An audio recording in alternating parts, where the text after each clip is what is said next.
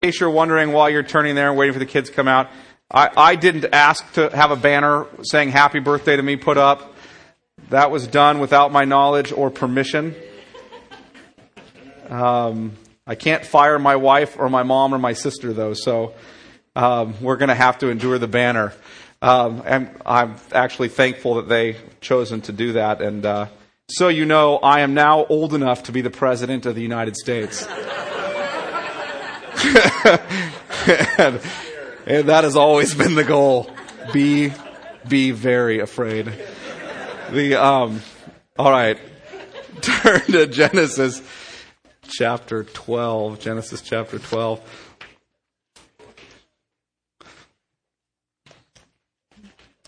I'm surprised the media isn't here for this day. They were just here a couple weeks ago, and they failed to come the day that I'm legally able to be president. All right. Genesis chapter 12, starting in verse... Let me tell you one other thing before I read. Do you know Pat Robertson's ministry called me this week and wants me to come on? That's all I need, right? To go on the 700 Club with Pat Robertson. I didn't even call him back. All right. Genesis chapter 12, starting in verse 1. Now the Lord said to Abram, "Go from your country and your kindred and your father's house to the land that I will show you. And I will make of you a great nation, and I will bless you and make your name great, so that you will be a blessing. I will bless those who bless you, and him who dishonors you I will curse, and in you all the families of the earth shall be blessed." Let me pray. Lord, we recognize our need for you as we open your word this morning. We pray that we would understand who you are and how it is that you worked through Abram, who we now know as Abraham. Lord, how you made a promise to him and you kept it. And how you were a promise-making and a promise-keeping God. Lord, how you extend grace to us, how you sovereignly elect us, and how you love us in a way that is unfathomable for us. Might we trust in you and your promises today. Give us the ability to understand them and to love them and to rejoice in them. In Jesus' name, amen. Well, I don't know about you, but people often make promises that I don't trust. I don't know if you're one of these people who trusts promises people make. I'm generally not. And I have two good reasons for not trusting promises, I think. And here they are. Because I know that people aren't able to keep their promises necessarily for two reasons. One, either A, they're not physically able to keep their promises. I promise that I'll do thus and such for you in 6 months. Well, I don't know that that person will even be breathing in 6 months. No idea how many days God's appointed for them. So while they may have every intention and be willing in every way to keep that promise, I don't know if they'll be able to. Two, I don't know if they'll be willing to. While they may intend to when they make the promise, keep the promise, we're sinners. And sometimes we make promises to please other people, and sometimes we make promises for the right reasons, and then we end up breaking them in our sin. Right? I've seen both of these actually take place in my life. When I was a child, and I'll give you two examples. When I was a child, I was 6 years old. This was December of 1979. My dad gave me a fishing pole. And he gave me a fishing pole at Christmas. And he promised that on my 7th birthday, he was going to take me fishing. So I had this fishing pole that I got Christmas that year. And I was very excited to go fishing with him that summer. My birthday was June 29th. So today. So 6 months later, I was going to get to go on this fishing trip. And he promised to keep it, and I believe had every intention of keeping it. On June 20th of 1980, 9 days before my 7th birthday, I woke up to my mom crying and lots of police officers in my house, because my father had been killed in the line of duty. And he couldn't take me fishing on my birthday. He didn't have the human attributes necessary to ensure or guarantee that he would keep his promise. He intended to, but he couldn't. That's why if you make a promise, maybe you should say, God willing, this is what I'll do. He didn't have the attributes necessary. Now, there was another promise that was made to me. Not too many years after that, there was a man who my mom was seeing named Robert. And he made a promise to take me fishing. And he didn't show. He didn't come. So he promised to do it again. And he didn't show again. Right? He wasn't willing to keep his promise. He lacked the character of being a truth teller. So there are two reasons why promises often aren't kept. Sometimes they're not kept because someone lacks the attribute, or we lack the attribute of the ability to guarantee we'll be alive to keep it, or able for some other reason. And sometimes they're not kept because we lack the character necessary to be able to, or to be willing to do it. You guys understand that? I don't tell those stories so you feel sorry for me. I don't feel sorry for me. I learned great lessons from those things. But I tell those stories because I want you to understand what makes a promise worth holding on to or trusting is the character or the attributes of the person making the promise. You hear that? What makes a promise worth trusting are the character and attributes of the person making the promise. Now, we break promises sometimes because we're unwilling or unable to keep them. But God is a promise-making and promise-keeping God. He is neither unwilling nor is he unable to keep his promises. In fact, just the opposite. God is supremely willing and supremely able to keep his promises. He is a God who cannot lie. So when he says to you, I will do this, it is impossible for him to do otherwise. And he is a God who cannot fail. So when he says to you, I am powerful enough to do this and I will do it, he cannot fail. God not only cannot fail, but he will not fail. Unlike us, God's promises are secure because of the person who's making the promise. They're supremely secure. And throughout Scripture, those promises come in the form of what we call covenants. You guys have heard of a covenant? A covenant's an agreement between two or more persons. My wife and I have a covenant. We, on December 17th, 1994, I hope all you men remember your date, we got married. It was the greatest day of my life, right?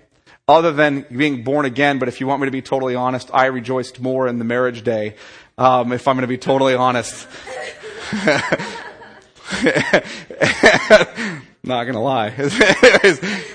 Michael just got married not too long ago. He knows what I'm talking about, right? It's recent enough. But greatest day of my life. We stood there at that altar and made a covenant with God and with one another that we would stay together until death do us part. Not until it became inconvenient. Not until we didn't really care for each other too much anymore. Not as long as our love would last, but as long as we had breath in us. We made this covenant. And the Lord has been gracious to us in helping us to keep it. Right? He's been gracious to us in helping us to keep it. That's a covenant. God makes covenants with us. That is a bilateral covenant. We together made that covenant. There are covenants God makes that are unilateral. God makes them. the covenant with Adam. He created Adam, put him in the garden, and said what? Be fruitful and multiply. Adam's like, no problem, right? Have dominion over all the earth. Adam's like, all right. Don't eat from that fruit. Oh, I don't know about that, Lord. The fruit's looking pretty good. If you eat of it, Genesis 2:17, you will surely die. Here's a covenant. I promise you, Adam, that I will sustain your life and care for you and provide everything you ever need. Just don't eat that fruit. And the day that you do, I promise you there will be a consequence. You will die. Adam didn't create himself, and he didn't come looking for this covenant. God made it with him. Adam violated it. God made a covenant with Noah. Right? God made a covenant with Noah. But before that, he made a covenant with them, right? He made another promise before that one, which is, we don't often see as a promise or a covenant, but Genesis 3:15, he says to the serpent that the woman's seed will raise up and will crush your head and you will bruise his heel. And it's the first promise of the gospel that we get in Scripture. It's another promise, covenant in a sense, that God has made. Well, Adam broke the first covenant, and then God makes the second one. Genesis 3:15, or the promise, the proto-evangelion they call it. That was then attempted to be violated by Cain, because the woman's seed has to come, right? So Cain's born, and Abel's born, and Cain kills Abel. So Abel can't be the seed, and neither can Cain. If you've got one son who's dead and another one who's a murderer, neither one of them are the Messiah. Right? Guaranteed. So now what? God brings Seth through Eve. The godly line of Seth. The line of Cain continues. God continues to be gracious to Cain in spite of that. But then he brings this son Seth. And through Seth comes Noah. What's interesting is between the time Seth is born and the time that Noah is born, all of mankind becomes wicked. They grow in their wickedness to the point where it gets so bad that God's got to flood the whole earth.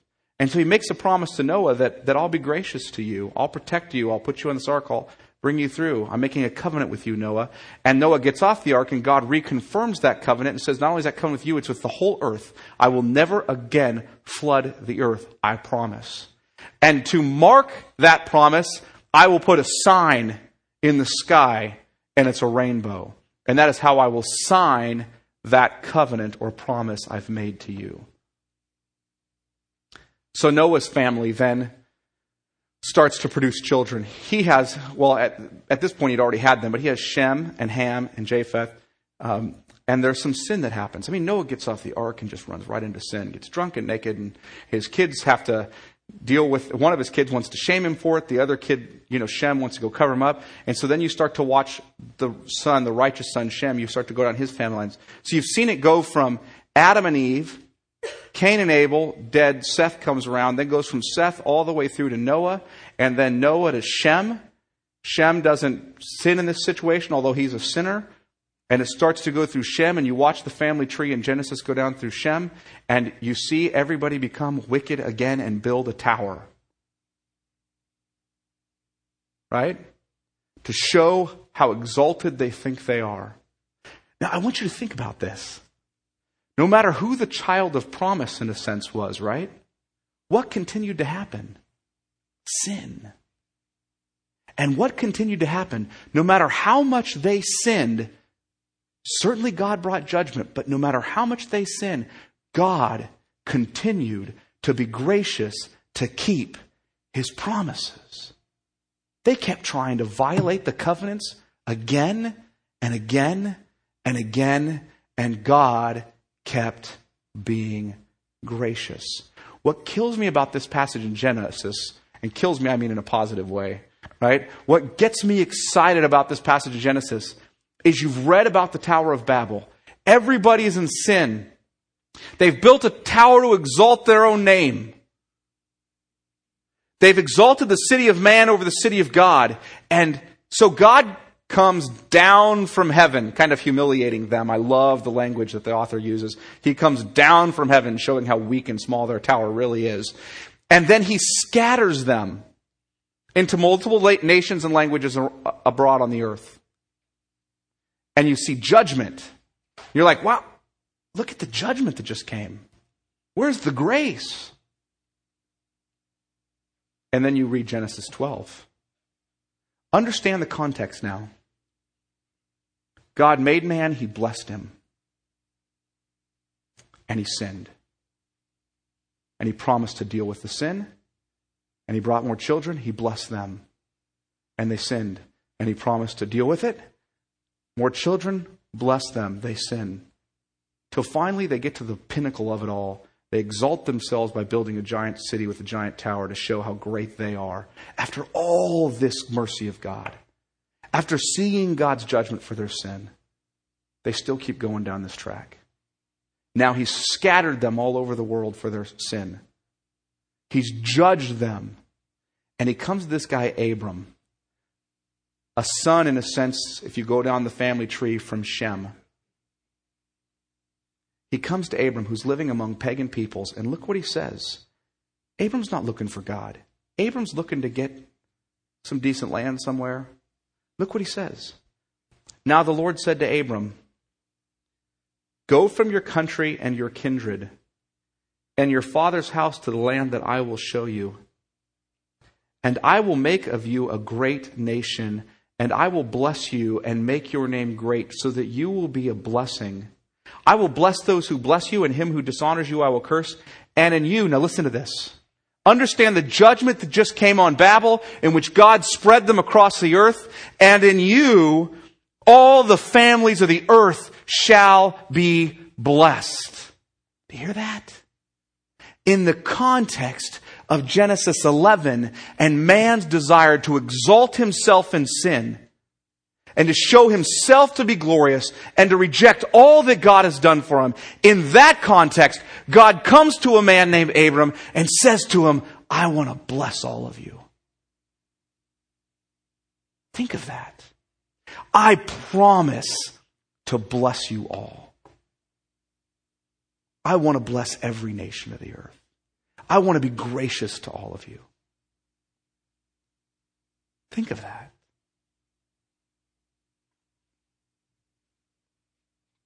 My goal today is to show you that God is a promise maker and a promise keeper. And I want to show you two implications from that. I want to show you, as we do it, I want to show you that, one, the story of Abraham, and two, the primary themes we see in God's promise to Abraham and how they apply to us. That's it. God's promise to Abraham and two applications to us. Okay? So let's look at the promise that God makes to Abraham, the story of the promise. While Abraham's living among pagan peoples, if you look up at verse 27 of chapter 11, you'll see a bit of the story. Now these are the generations of Terah. Terah fathered Abram, which, by the way, means his name means exalted father. Nahor and Haran fathered Lot. Haran died in the presence of his father Terah in the land of his kindred in Ur of the Chaldeans. They live in Ur of the Chaldeans among pagans. Most likely, Abram was himself a pagan when God comes to him. Did you hear that? Abram wasn't pursuing God. God was pursuing him. Goes on, verse 29. And Abram and Nahor took wives. The name of Abram's wife was Sarai, and the name of Nahor's wife Milcah, and the daughters of Haran, the father of Milcah and Ishkah. Now Sarai was barren, she had no child. Terah took Abram, his son, and Lot, the son of Haran, his grandson, and Sarai, his daughter-in-law, his son Abram's wife, and they went forth together from Ur the Chaldeans to go into the land of Canaan, another land filled with pagans. But when they came to Haran, they settled there. The days of Terah were 205 years. Terah died in Haran. Now the Lord said to Abram, that's where the story picks up. In other words, mankind has fallen into sin once again, exalting himself with a tower. God scatters them into judgment. One of those men among the mass of humanity, God comes to and says, I'm going to make your name great. And through you, I'm going to bless all the nations of the earth. Not a man who's seeking the Lord. Not a man who probably is even worshiping monotheistically, or the idea of one God. He's probably a man who's caught up in paganism, in sin, seeing the judgment of God. And God comes to him and says, I'm going to make you great. This man is the first Jew, right? He wasn't a Jew prior to this. He was just some Gentile. He's the first. And God starts the story here. What's interesting is John Stott says of this promise that God makes to Abraham, of this promise God makes to Abraham, John Stott says the following: it may truly be said without exaggeration that not only the rest of the Old Testament, but the whole of the New Testament are an outworking of these promises of God. Right here, Genesis 12, 1 through 3. Not only the rest of the Old Testament, but the whole of the New Testament is an outworking of Genesis 12, 1 through 3. Of this promise God has made. So let's look at the promise and see how it shows us God building His kingdom. Because that's what we've been talking about this whole series, right? The whole series is about how God is building His kingdom. Which God's kingdom is defined as God's people, in God's place, under God's rule and blessing. Started with Adam and Eve, God's people in God's place, the garden, under God's rule and blessing. It continues forward now to Abram. So how do we see God's people in God's place under God's rule and blessing developing here in Genesis 12? Look with me at verse 1 to see God's people. Now the Lord said to Abram, go from your country and your kindred and your father's house to the land that I will show you, which I'll get back to that, verse 2, and I will make of you a great nation. I will bless you and make your name great so that you will be a blessing. In other words, I have chosen you, Abram. Among all the people of the world, I've chosen you. You are my people. And from you I will bless the nations. And I will take you to my place. Go, he says, to the land that I will show you, the promised land. I will take you to my place. And you will be under my rule and blessing. I will bless you and make your name great so that you will be a blessing. Verse 3, I will bless those who bless you, and who dishonors you I will curse. And in you all the families of the earth shall be blessed. God furthers that promise in Genesis 15 and 17. I want to look at Genesis 17, though, for the furthering of it. So just turn there quickly. Look at how He furthers His promise with him.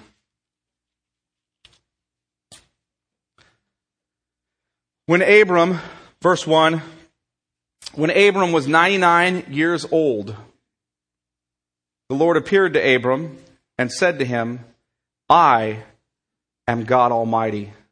Walk before me and be blameless, that I may make my covenant between me and you, and may multiply you greatly. Then Abram fell on his face, and God said to him, behold, my covenant is with you, and you shall be the father of a multitude of nations. No longer shall your name be called Abram, but your name shall be Abraham. Why Abraham? Abram means exalted father. Abraham means father of many nations. But I'm going to change your name to. But your name shall be Abraham, for I have made you the father of a multitude of nations. I will make you exceedingly fruitful, and I will make you into nations, and kings shall come from you. And I will establish my covenant between me and you and your offspring after you throughout their generations for an everlasting covenant to be God to you and to your offspring after you. And I will give to you and to your offspring after you the land of your sojournings, all the land of Canaan for an everlasting possession, and I will be their God. And God said to Abraham, as for you, you shall keep my covenant, you and your offspring after you throughout their generations. This is my covenant which you shall keep between me and you and your offspring after you. Every male among you shall be circumcised. You shall be circumcised in the flesh of your foreskins, and it shall be a sign of the covenant between me and you. He who is 8 days old among you shall be circumcised. Let me stop there. God starts this covenant with Abraham now. He's reconfirming a covenant he's already made. And he starts it and he tells him, look, I'll be God to you and to your offspring after you. You're my people. My covenant is with you. I'm making a promise to you to be my people. Do the other people on the earth belong to God? Sure they do. He created them all. He owns them all. But they're not his people in this sense. They have not been saved, set apart, called out to be his people in the sense that they will be his people, blessed by him in his place. Not only says that, he says in verse 8, I'll give you land. I'll give you the land of your sojournings in Canaan. And you know what Abraham understood that meant? That meant the heavenly city. We get so caught up about the land of Israel. So focused on that. Hebrews 11 clearly tells us that when Abraham got to the promised land, he settled down and built his castle and knew he arrived. It's not what it says, is it? He knew he was in the promised land. Finally, the promise had come true. He's now in the land. All God has to do is keep us here. It's not what's said, is it? It says he went around dwelling in tents like a foreigner or sojourner. Why? He arrived at the land God promised to send him to physically. And yet he knew that he had not arrived at the land that God was ultimately promising to him. And so it says he went there living in tents like a sojourner or foreigner or an alien because he looked forward in faith to that city whose builder and founder is God, the heavenly city. That's what Abraham knew ultimately was the promise of God. The ultimate promise of God is, Abraham, not only will you be my people in my place under my rule and blessing, but that's an eternal gift. That just isn't talking about here, now. That's forever. And that everlasting possession will happen in the perfect city, the new Jerusalem, the new heavens and new earth that I create, that we read about in Revelation. Abraham was looking forward to that.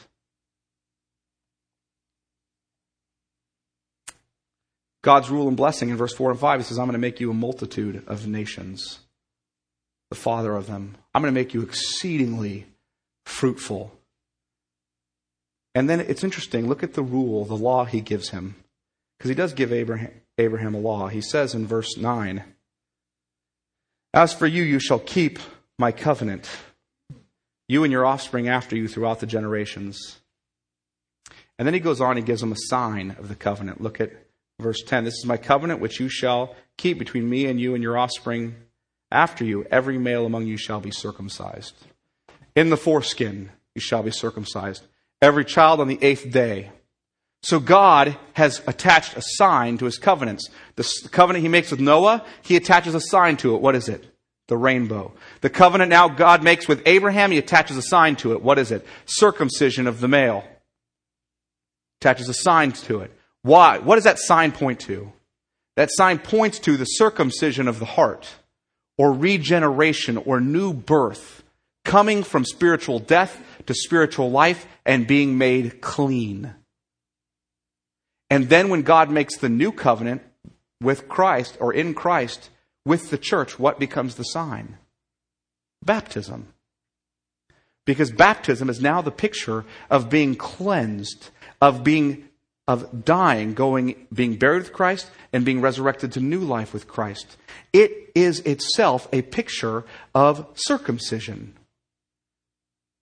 It's meant to pick up that same picture. Circumcision, regeneration, cleansing of the heart, the new life. Baptism pictures regeneration, the cleansing of the heart, the new life. That's now the sign of the new covenant. And God signs all these promises he makes. So God makes a promise to Abraham and then he keeps it through his family line. Here's how it's kept in Genesis, because I'm not going to read the whole book of Genesis to you today. So here's how it's kept. First, we see the promise through Abraham's family going from Abraham to who? Isaac. Abraham has 2 children. He has Isaac and he has Ishmael. Ishmael he has through his servant Hagar. He can't hold off for God to keep his promise to give him a son through Sarah. Sarah doesn't want to wait for that to happen. Neither one of them really trust the promise of God. And so Sarah says, take Hagar and go consummate with her, have a child. And so they do, and they have Ishmael. And then later on, when they're older, they have Isaac. Abraham and Sarah do. And God says the child of the promise is Isaac. And so he starts to work through Isaac. And then Isaac has 2 sons. Names are Jacob and Esau. Esau, they're twins. Esau was born first. Jacob came out second. And Jacob becomes the child of the promise. And Jacob is a real jerk. Really, what I like about Jacob is he gives me great hope that salvation is possible for me, right? And then next you have the 12 tribes that come from Jacob. Jacob's name is then changed to Israel, and the 12 tribes are sons. The 12 sons of Jacob become the 12 tribes of Israel. And the primary son that gets specifically chosen out of there is the son Judah, who through him will come the royal line of David. And through David will come Christ. So that's kind of how Genesis unfolds. It shows God keeping these promises through the family. If we understand the importance of the covenant or promise God made with Abraham in order to build his kingdom, if we understand it, then we understand why Jesus is called the son of Abraham in Matthew 1:1. Why does Matthew start off his book with the genealogy of Jesus Christ, the son of David, the son of Abraham? He's pointing back to these promises made. Jesus is the fulfillment of them. It's also why all believers are called children of Abraham in Galatians 3. Because to you, the blessing has come in Christ. The blessing promised to Abraham has come to you in Christ. Why is this? Because when man sinned, God chose to work through man to bring salvation. He chose to work through clay pots like us to fulfill his promise to save us and restore his kingdom. So he started with Adam and went directly through the line of Adam through Abraham. So I want to show you a chart. Nate, or do you have this up here? To see what this looks like. See how this happened historically. God made a promise to Adam or to the serpent in Genesis 3:15 that he would crush Satan, that man would be saved. That promise is to the whole world. It then became more specific with Abraham. I will make you a great nation.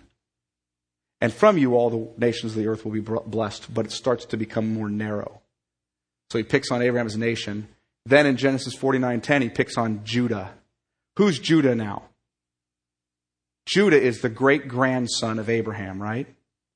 You have Abraham and then Isaac and then Jacob, and Judah is one of his sons. And he says, not only is it this promise coming to the whole world, but it's coming through the nation that comes from Abraham, and it's coming from the tribe that comes from Judah. And then he says it's coming from the house of David in 2 Samuel 7. It gets even smaller. So it goes from world to nation to tribe to house. And then it comes down to man. One man, Jesus Christ. That's how you see the Old Testament unfold, coming to its fulfillment in Christ. As we understand how God has worked historically to save us, you can take that down now, David, if you want.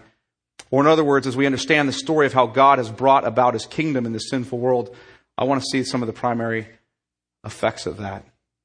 Some of the primary themes that come out in Genesis. There's 2 of them I want to focus on. So here they are.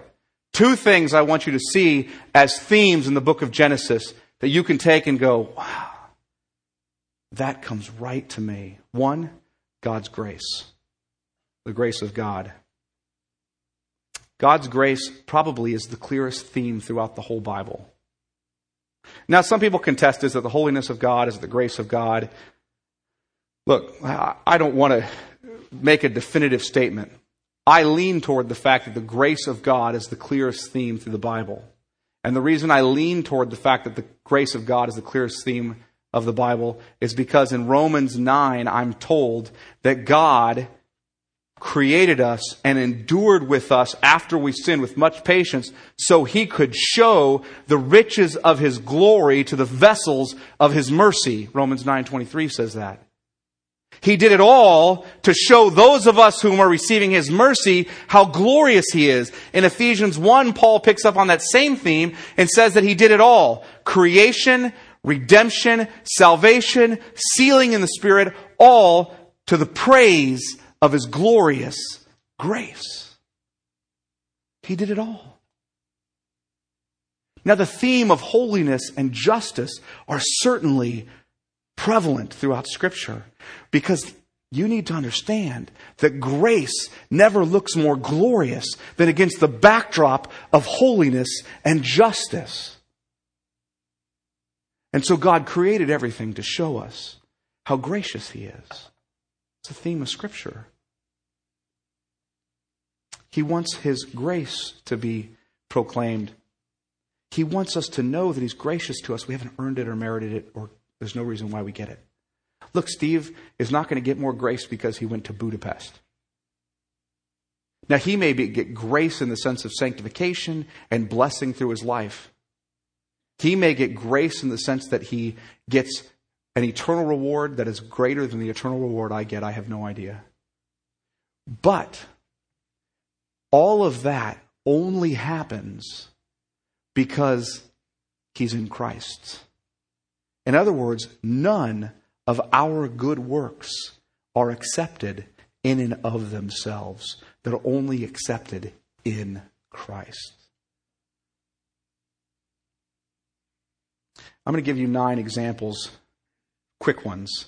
9 quick ones from Genesis. Here they are. 9 quick examples of God's grace in Genesis. Adam sins. First one. Adam sins. And God promises to save all mankind. And he's gracious to him. Second one. Cain kills Abel. And God actually puts a mark on Cain to protect him, so he doesn't get killed by the people. And then God provides Seth, for whom the promise could be fulfilled. Graciousness. Third, we become terribly wicked. Genesis chapter 6. But God redeems mankind through Noah. Fourth, after the flood and the redemption we received in Noah, we became wicked again, built a great city, and we're scattered. But then we get the promise to Abraham that all the nations will be blessed through him. God's graciousness. Fifth, Abraham. The grace God shows to Abraham is astounding. Although it says in Genesis 15:6, and we often key in on this, that Abraham believed God and it was credited to him as righteousness. Have you guys heard of that? Why was Abraham's faith credited to him as righteousness? Is it because Abraham's faith was so incredible? Or is it because of the object in whom his faith was? God. And see, we get mixed up on this. And we think that what it's about is how great is the faith of Abraham. Well, I don't doubt its sincerity. I believe Abraham's faith is sincere. It has nothing to do with the greatness of Abraham's faith. It has to do with the greatness of the object or the God in whom his faith is placed. That faith itself is even a gift of grace. Consider the following reasons. He's a man who lived among pagans and was likely one himself. And yet God graciously came to him. God didn't come to Abraham because Abraham all kinds of faith. God came to him and gave him faith. The focus is on God covenanting with Abraham, not Abraham going around looking for a covenant with God. Second, he's shown to be constantly sinning. Do you realize he receives this covenant and then he starts heading for the promised land, and on his way there's a famine, he has to go to Egypt.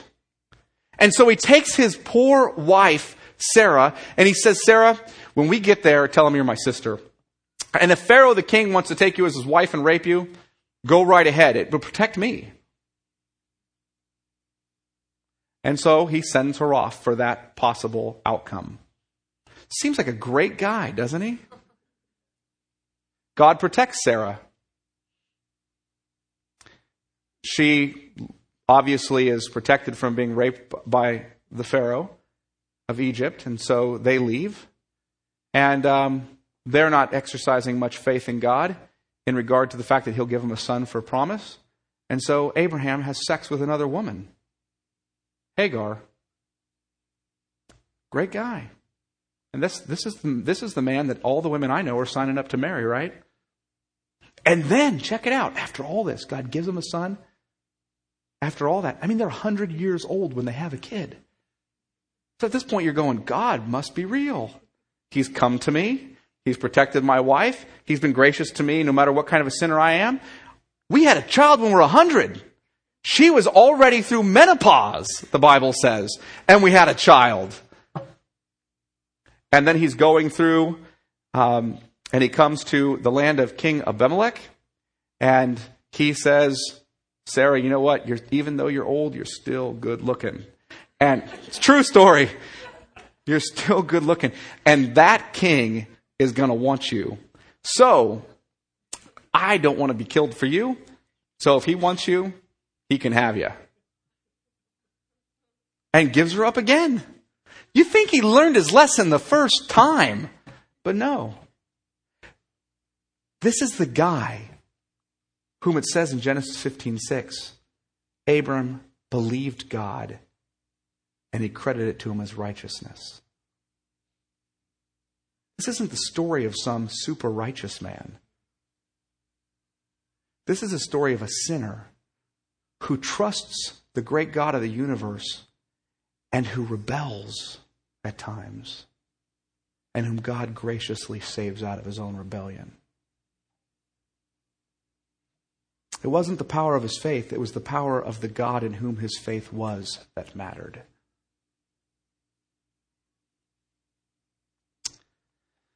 Abraham is a sinful man whom God is gracious to. Lot. They get to choose, right? Abraham and Lot are going along, they get to choose. We need to break up. We got too many cattle, we're too rich. Right? So let's split. Lot says, that land over there looks great. I think I could get even more wealthy there. Knowing that that land over there is the land we know of as Sodom and Gomorrah. It's an exceedingly wicked and sinful place. Lot goes there. God tells Abraham, I'm going to destroy that place. And Abraham prays. And at the end of the day, Abraham says, Lord, please be gracious to my nephew.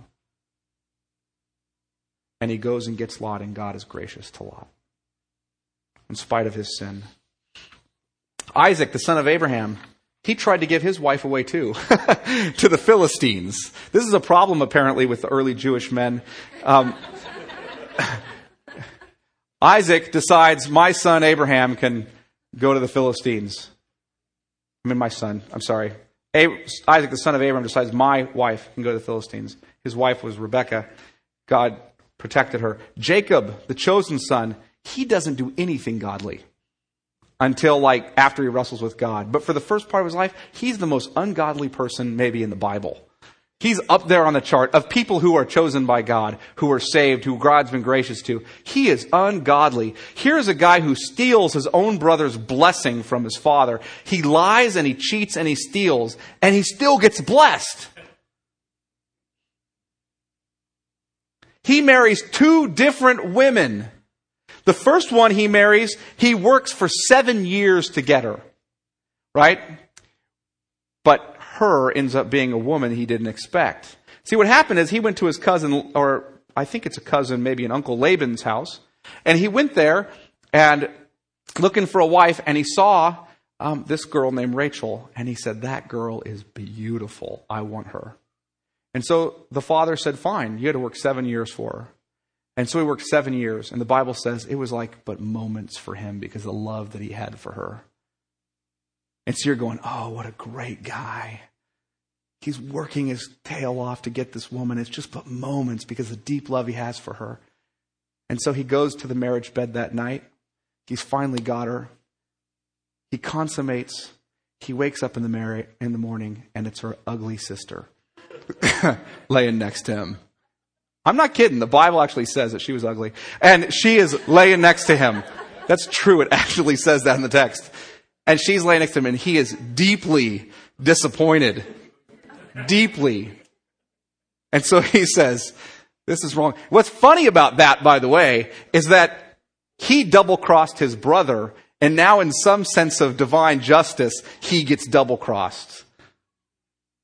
And so then he works 7 more years for Rachel. So now he's put in 14 years, and he finally gets her. And then he's going to leave Laban, and Laban makes this promise with him, right? And he breaks this thing, and he says, you take half and I'll take half. And so we know, God's going to watch out between me and you while we're absent from one another. Incidentally, that little saying that Laban makes with Jacob is now being put on Christian Jesus junk, right? And it's that verse from Genesis, and you get half and you give half to your girlfriend, and they get a little half of the little, charm, and you get half and you wear it, and you have that little verse on there. That verse is a verse of distrust. Anyways, so listen. Not does he have 2 different women, he has children through several different women. Right? So not only does he sleep with his 2 wives, he goes and sleeps with their servants and has some more children. He commits theft. He steals from Laban in some way. This guy is squirmy. He's horrible. God makes his covenant with him. You know what's amazing about this guy, Jacob? Romans 9, Paul tells us this, quoting from the Old Testament, by the way. Before the twins were even born, Jacob and Esau, before they had done anything good or bad, Jacob I loved and Esau I hated.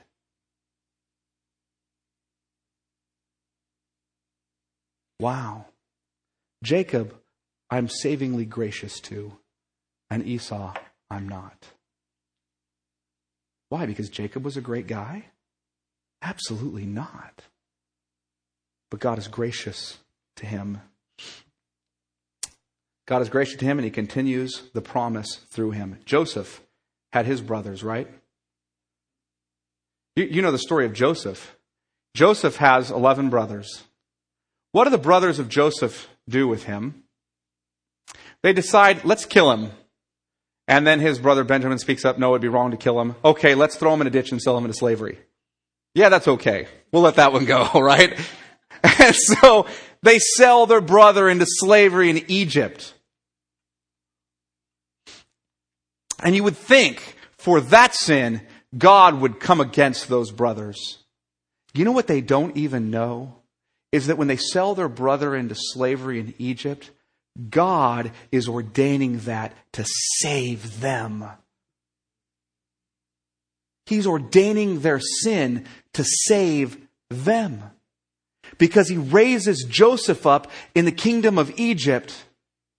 And when a great famine comes on Israel, Joseph's brothers have to come to Egypt in order to get food so they can live. And Joseph is there providing it for them. And at the end of Genesis, Joseph tells them, in a sense, how gracious God is when he says this. Because they're thinking, aren't you going to kill us? Aren't you going to come against us? And Joseph says, you know what? You meant it for evil, but God meant it for good. God is gracious. This is our God. He's gracious to us in our sinfulness. That's why Paul can say that when we were dead in our sins and trespasses, God made us alive together with Christ. Why? Because of the great love with which he loved us. Because God sent his son Jesus to live the perfect life in our place and die on the cross and pay the penalty due to us because he's gracious. That's it. Not because we're good. If you don't see that in Genesis, you're not reading Genesis. I don't know what you're reading, but it is in that book. Because it's a book about the grace of God to sinful people. And those themes come through the whole Bible. Second, God sovereignly elects. God's grace is given to those who do nothing to merit it or earn it. He chooses to save some men from the mass of fallen humanity. God is gracious in a common way to all men. Common way to all men. But he only brings the hope of salvation to and through some. In other words, there's nothing in man that causes God to save him. Hear that? There's nothing in me or you that causes God to save us. It's not some foreseen faith. It isn't some virtue or certainty that one man will do good works when another will not. It's the sheer sovereign grace of God. If you don't believe that, look at the same people I just listed. God saved Adam and Eve when they rejected him, not when they believed. God saved Abel and not Cain. God saved Seth and not Cain. God graciously saves Seth's fifth son, Enoch, and not Cain's Lamech. Cain has Lamech, not Lamech's fifth son. Or Lamech, the fifth son, I'm sorry. God graciously saves Noah and his family and not the rest of mankind. Why? Noah was wicked? Noah gets off the ark after seeing the judgment of God and immediately gets drunk and naked. That isn't good. That doesn't say, there's a righteous guy if I ever saw one. God graciously extends the promise through and saves Abraham. Not all the other pagans. Just that pagan. You hear that? That pagan. Not that great guy with all that faith. That sinner he saves. God graciously extends the promise through and saves Isaac and not Ishmael. He graciously extends the promise through and saves Jacob and not Esau. Jacob, of all people. God graciously extends the promise through and saves Judah and not all Israel, which, by the way, you see carried out in the history of Israel. After Solomon dies, the kingdom divides, and Israel is scattered, but Judah remains. I want to make a real quick distinction about God's graciousness in election. There's two kinds of election in the Bible. The first kind is the kind of election where God elects the nation of Israel. It's a physical election. He elects this physical group of people. Everyone from the seed of Abraham is a part of that elect group of people or that elect nation. However, there's a distinction between that kind of election and the election to salvation. God does not elect to salvation everyone who was physically a part of elect Israel. Does not. Romans chapter 9 says it very clearly when Paul's asking, what happened to the Jews? Why did they fall into sin? They had the covenants and the promises, and they had the Old Testament, and they had the sacrifice, they had everything. What happened? And Paul's response is, not all Israel is Israel. That sounds convoluted, doesn't it? His point is, not all national, physical, elect Israel is spiritually saved Israel. Not all the people that are a part of that physical kingdom I was building through them are a part of the spiritual kingdom that I'm ultimately building. So he makes a distinction. Here's the point. What's the point of all that? People who deny election, God's sovereign saving or choosing, flip the promise on its head. Flip the promise on its head. It becomes more about us working to keep the promise and not to lose the promise than it does about God being a promise-making and promise-keeping God. And that's what we should fear. When we get wrapped up with our own ability to make and keep promises with God, we are going to cower in fear for our salvation if we understand who He is. When we understand that the promises of God cannot be broken by sins that I commit, but the promises of God are as secure as His character is, then we have a true sense of what it means to be His people in His place under His rule and blessing. We have security in Him. We understand grace in a real way. He's an amazingly gracious God. He's good to you and He's good to me. And none of us deserve it. He seeks and saves us even though we are wicked. He chose to save us when we chose to run the other way, didn't he? We all know it. If you don't know that, man, you need to reflect on who God is. You didn't go running to him. He came running after you. He's gracious. He chose to send his son, Jesus Christ, to die on the cross in our place. We simply have to look to him in faith and trust him and recognize that we don't deserve any of it. But he lavishes it on us promiscuously. Our God's grace is promiscuous. If you don't know him, some of you in here probably don't. Probably do not know Jesus and his grace. He wants to lavish his grace on you. All you have to do is believe. That's it. Just receive his grace in Christ. And he'll give it to you. He wants to pour it out on you. So receive it. Turn and receive it. Let's pray. Lord, we thank you for your word, for its truth. We thank you that you are as gracious a God as you are, that you make promises and that you keep them, that our salvation is secure in you, that theme is clear throughout Genesis, that no matter how many times we try to violate your promise, no matter how many times we try to get out of the marriage, you come running after us and rescue us back. You redeem us, and we're thankful for that. We're thankful, Lord, that your Son does not act with his bride as so many of us do with ours. That he will never forsake his bride. Lord, that he will cleanse her from all unrighteousness. We're thankful for that. We trust in you for it. We love you. We're thankful for you. We're thankful that you sent Jesus for us. In Jesus' name, amen.